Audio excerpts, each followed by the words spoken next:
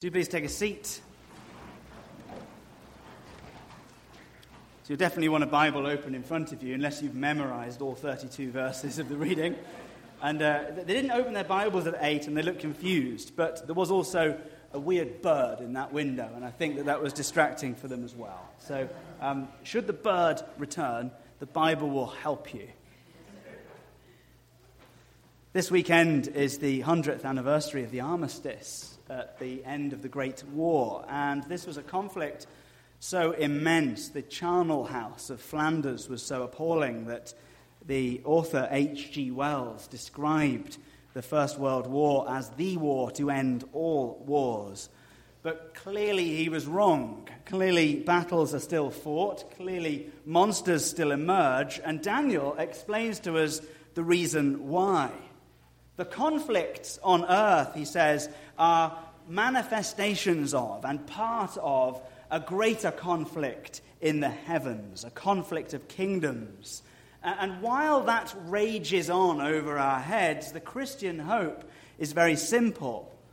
We know how it ends. We know which king wins in the end. And the reason why evil still abounds right now is because, as Winston Churchill once said, this is not the end.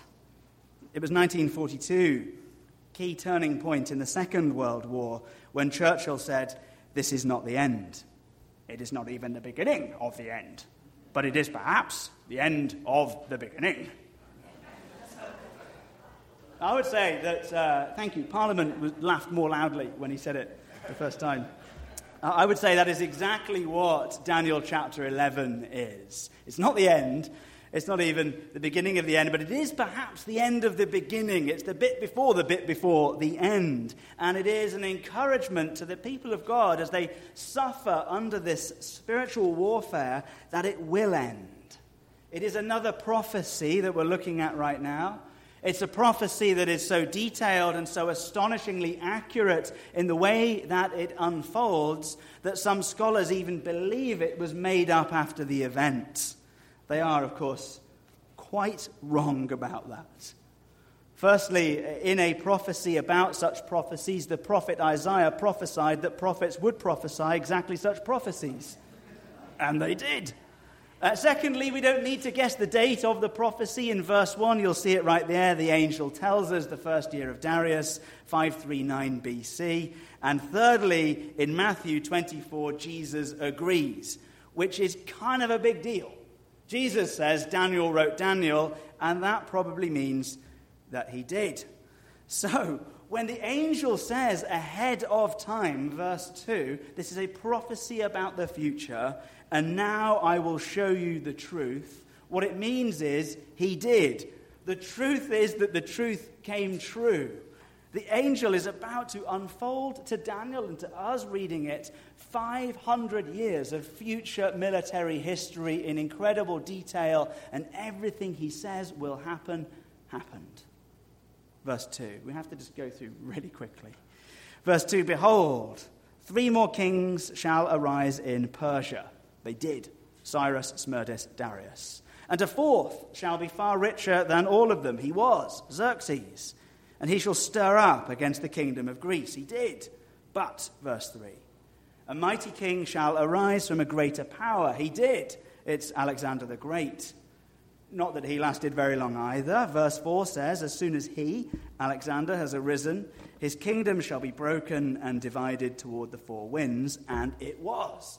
4 generals take over from him. They break up the Greek Empire into 4 parts, 4 regions, these 4 winds, prophetically pointing to the 4 points of the compass, north, south, east, west. And 2 of these kings are of particular concern for the people of God.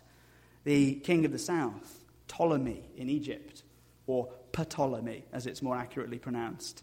And the king of the north, Seleucus in Syria, are going to be oppressing the people of God from the north and the south. Israel will be caught in between for 500 years. They will be oppressed by the north and the south.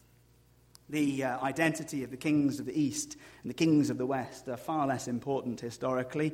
But if you're really interested, scholars and fans of 90s hip-hop alike all agree this is clearly Tupac Shakur and the Notorious B.I.G. Still others say Snoop Dogg or Cypress Hill, but, you can make up your own mind. East Coast, West Coast, there's always been this rivalry. Next, there's an alliance. Puff Daddy, actually, still others would say. He changed his name to P. Diddy. Still doesn't make him prophetically the fulfillment of anything, I don't think. Next, there's an alliance and a conflict prophesied in verse 6, and it just says a daughter will be traded between kings, and she was. Ptolemy in the north made peace with Antiochus in the south by offering his daughter Berenice in marriage, and because she was really pretty, Antiochus was pleased. Unfortunately, his existing wife was not. She had them poisoned. Or as verse 6 puts it more poetically, they did not retain the strength of their arms or legs or faces or any other body parts, I presume.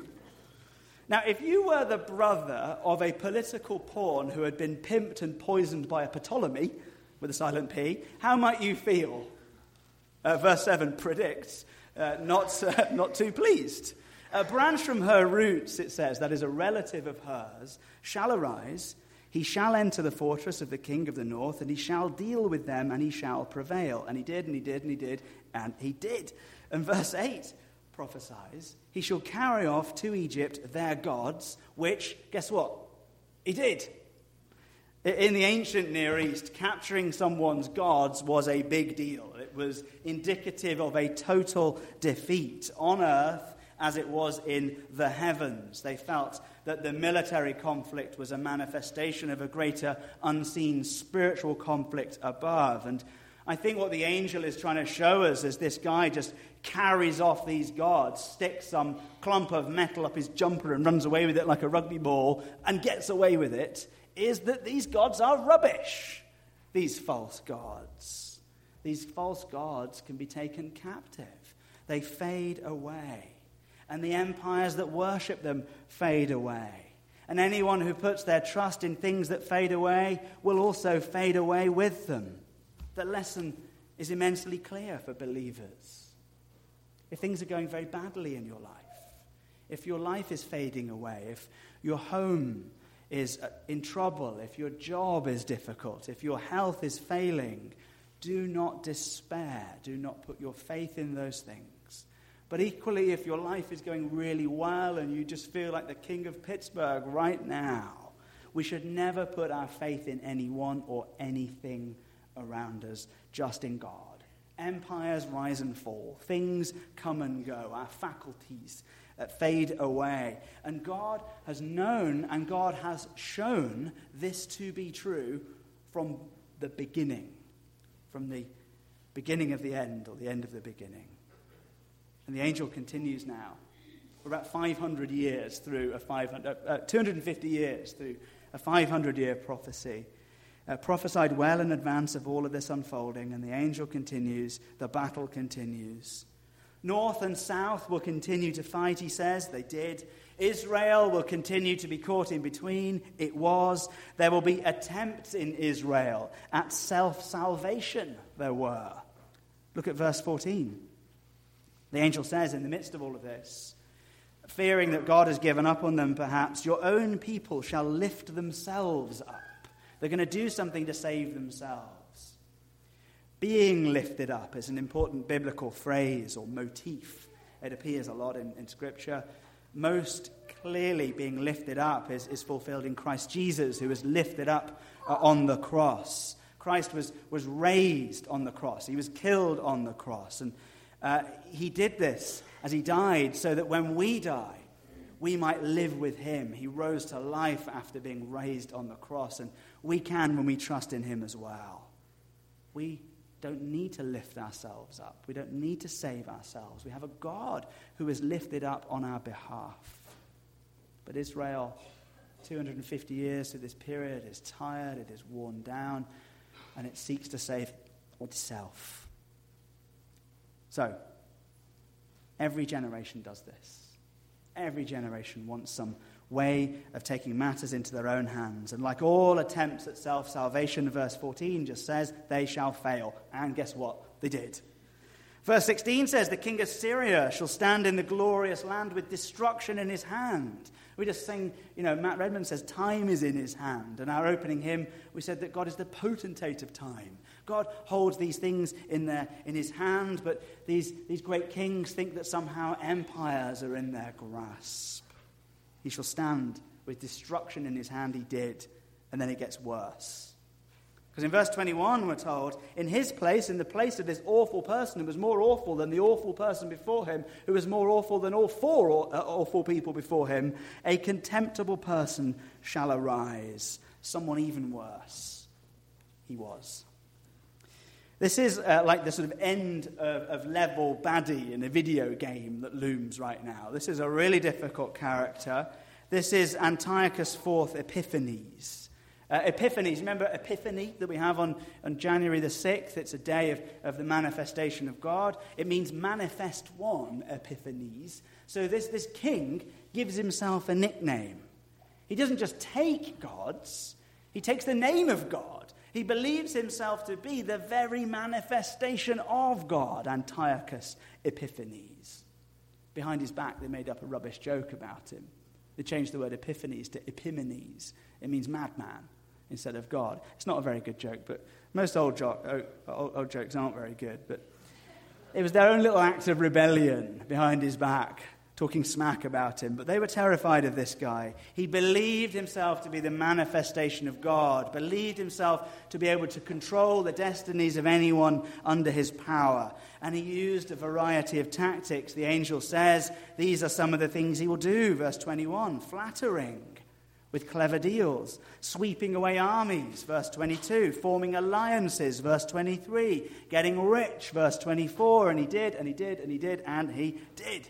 But only, says verse 24, for a time. Now this reference to time is incredibly important. There's a few references to time in the scripture, and whenever these references to time appear, we're being told that there is someone or something outside of time that controls time.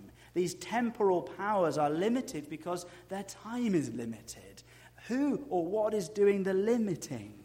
It's just the very first hint in this scripture, a tiny hint at hope that there is someone or something greater out there who is keeping a lid on all of this evil. God is not absent. God is not passive. And even though these powers are immense and increasingly worse than the ones before them, every single one of them is in some way constrained. Their time is limited by something greater, no matter who they think they are. This is a lesson for believers today. If you feel under attack, if you are being bullied, if you're being manipulated, or your kids are, if you're being abused or defrauded by somebody, or slandered or slaughtered, if someone is out to get you in your life, at work or in your family or in your social circle, and it doesn't stop, what you need is a word of hope. If you see their car turning up and your heart leaps into your throat with a lump, if you hear their voice and you tense up, or you see their number flash up on your phone and you dread the call, you need to know that someone out there can do something about it. And if you've tried in your own strength and you've failed, maybe you've tried to appease that person and found that you can't, and you've tried to avoid that person, but they keep seeking you out, and you've tried to confront that person, but they do not change, you need to know that God will deal with them in time, that it will end. One of the ways that God so easily deals with such forces is simply to allow them to experience the consequences of their own sin. You cannot take one of the Bible's numerous lists of vices and jot them down on a post-it note and turn them into a to-do list, checking each one of them off without experiencing a consequence at the end of this. And so as Antiochus IV Epiphanes with his fat head plots and schemes against the people of God, the angel says in time, he also will be brought to book. He will be attacked. He will be done away with. Verse 25 says, those who eat his food shall break him.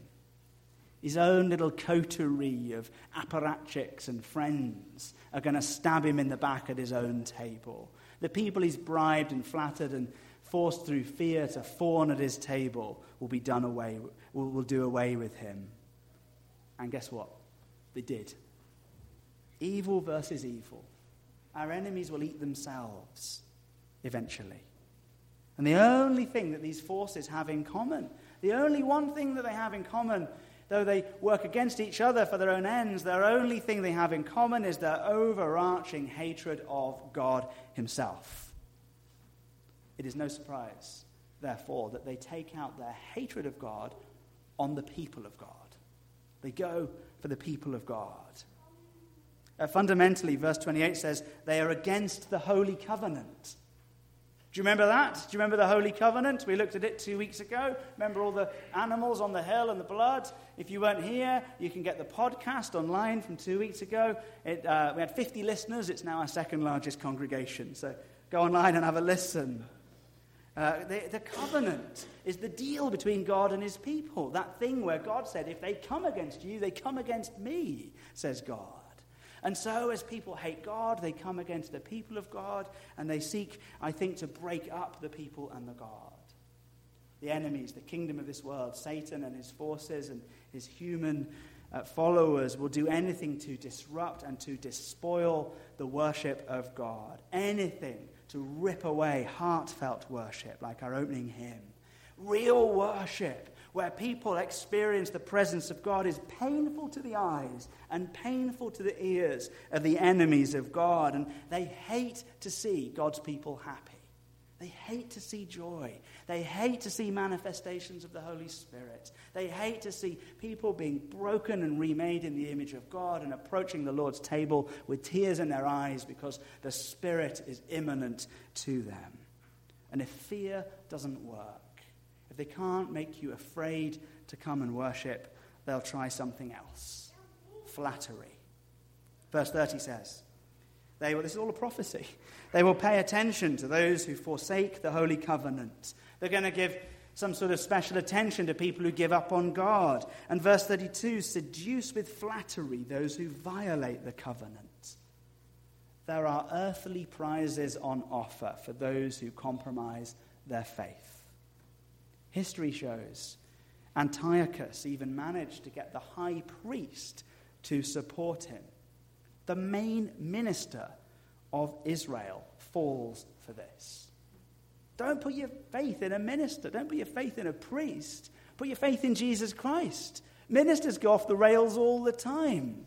So worship Jesus, not some man or woman of the cloth.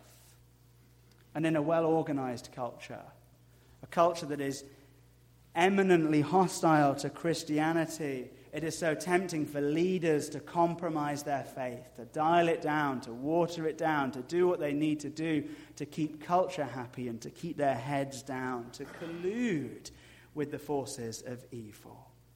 Dodgy deals are done by churches all the time to keep the show on the road. Anti-covenants are formed. Pacts are made with the enemy.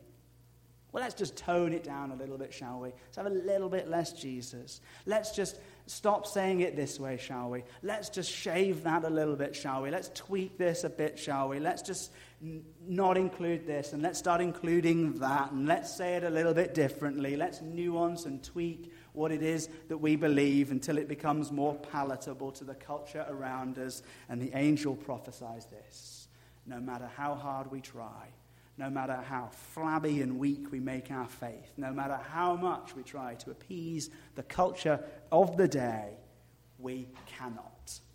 Even a polluted and a weak version of Christianity is far too much for the enemy to bear. He will always want more.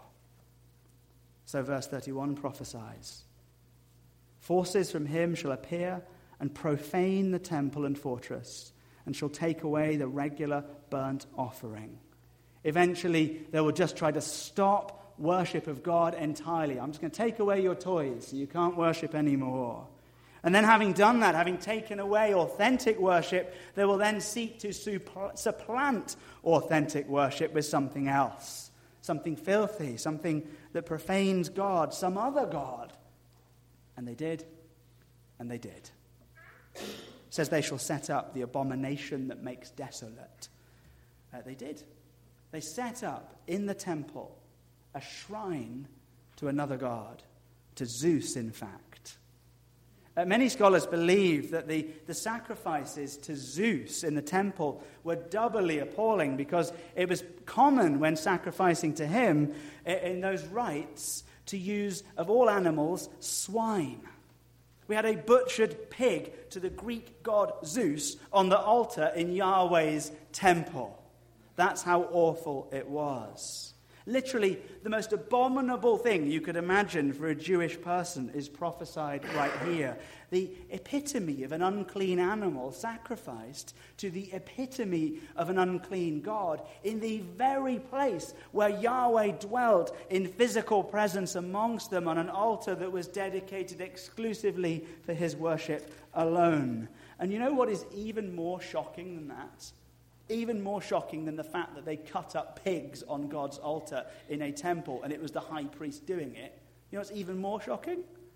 No one noticed. Like they somehow didn't see it. The angel says, God's people will fall for it. God's people will not notice just how egregiously inappropriate their worship had become. Even though they were told in advance by the angel to expect it, they still didn't see it. Blind to the fact that they're not worshipping God anymore. Stage by stage by stage, there's a complete inversion of the faith. Just imagine the high priest. His name was Mattathias. Imagine Mattathias showing new members around the temple on a special new members day like this one. When new members join a church, they look around, and there are certain visual clues that tell you what kind of a church it is. So the first thing you look at is the Bible. What version do they use? Is it one of the dodgy ones, or is it a decent one like ours? Who is it that sits on the front pew and has got rid of all the other books and just has 4 Bibles in a row? That's a holy person. When we come into church, we start to look at maybe the music and the bulletins. Are they Christ-centered hymns that are sung, or just painful dirges about something else?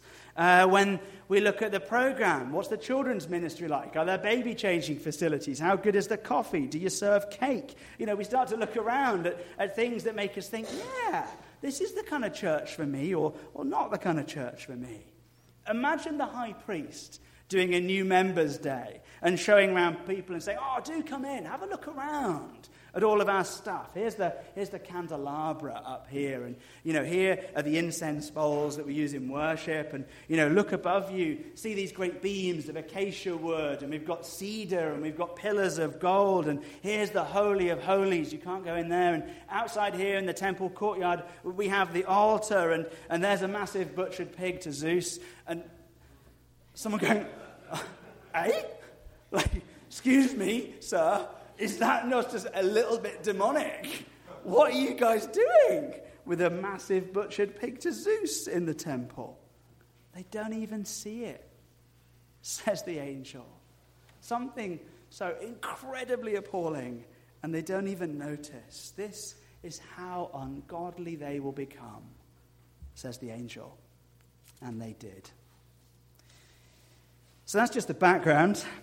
I've run out of time for the actual sermon. We don't have enough time for a sermon. I even made Doug chop the last 3 verses of the reading off. Sorry about that. What I'm going to do is just make a few simple points, and you can make your own sermon at home. So it's like coming around to my house for dinner and me just dumping a pile of raw vegetables on you. Sorry. At least I washed them, I will say to you. So I want you to go home. I want you to make your own sermon. And then if someone says to you, how was the sermon? You'll have to say, well, it was awesome, because I preached it. So here you go. Your first point in your sermon that you preached yourself when you get home could be this. You might want to take notes. 1, God knew in advance every incredible facet and detail of 500 years of complex military history. We haven't even gone into the half of it. This is just the Reader's Digest version. So if all you take away from your own sermon is point number 1, God is sovereign over time, he said he would do it and he did it, that is a fine point indeed to take away. It is a remarkable thing that we are just seeing right here. But there's much, much more. And if you want to move on from the homily to the 5-point sermon, there's a few more for you as you make your own. Secondly, it's this.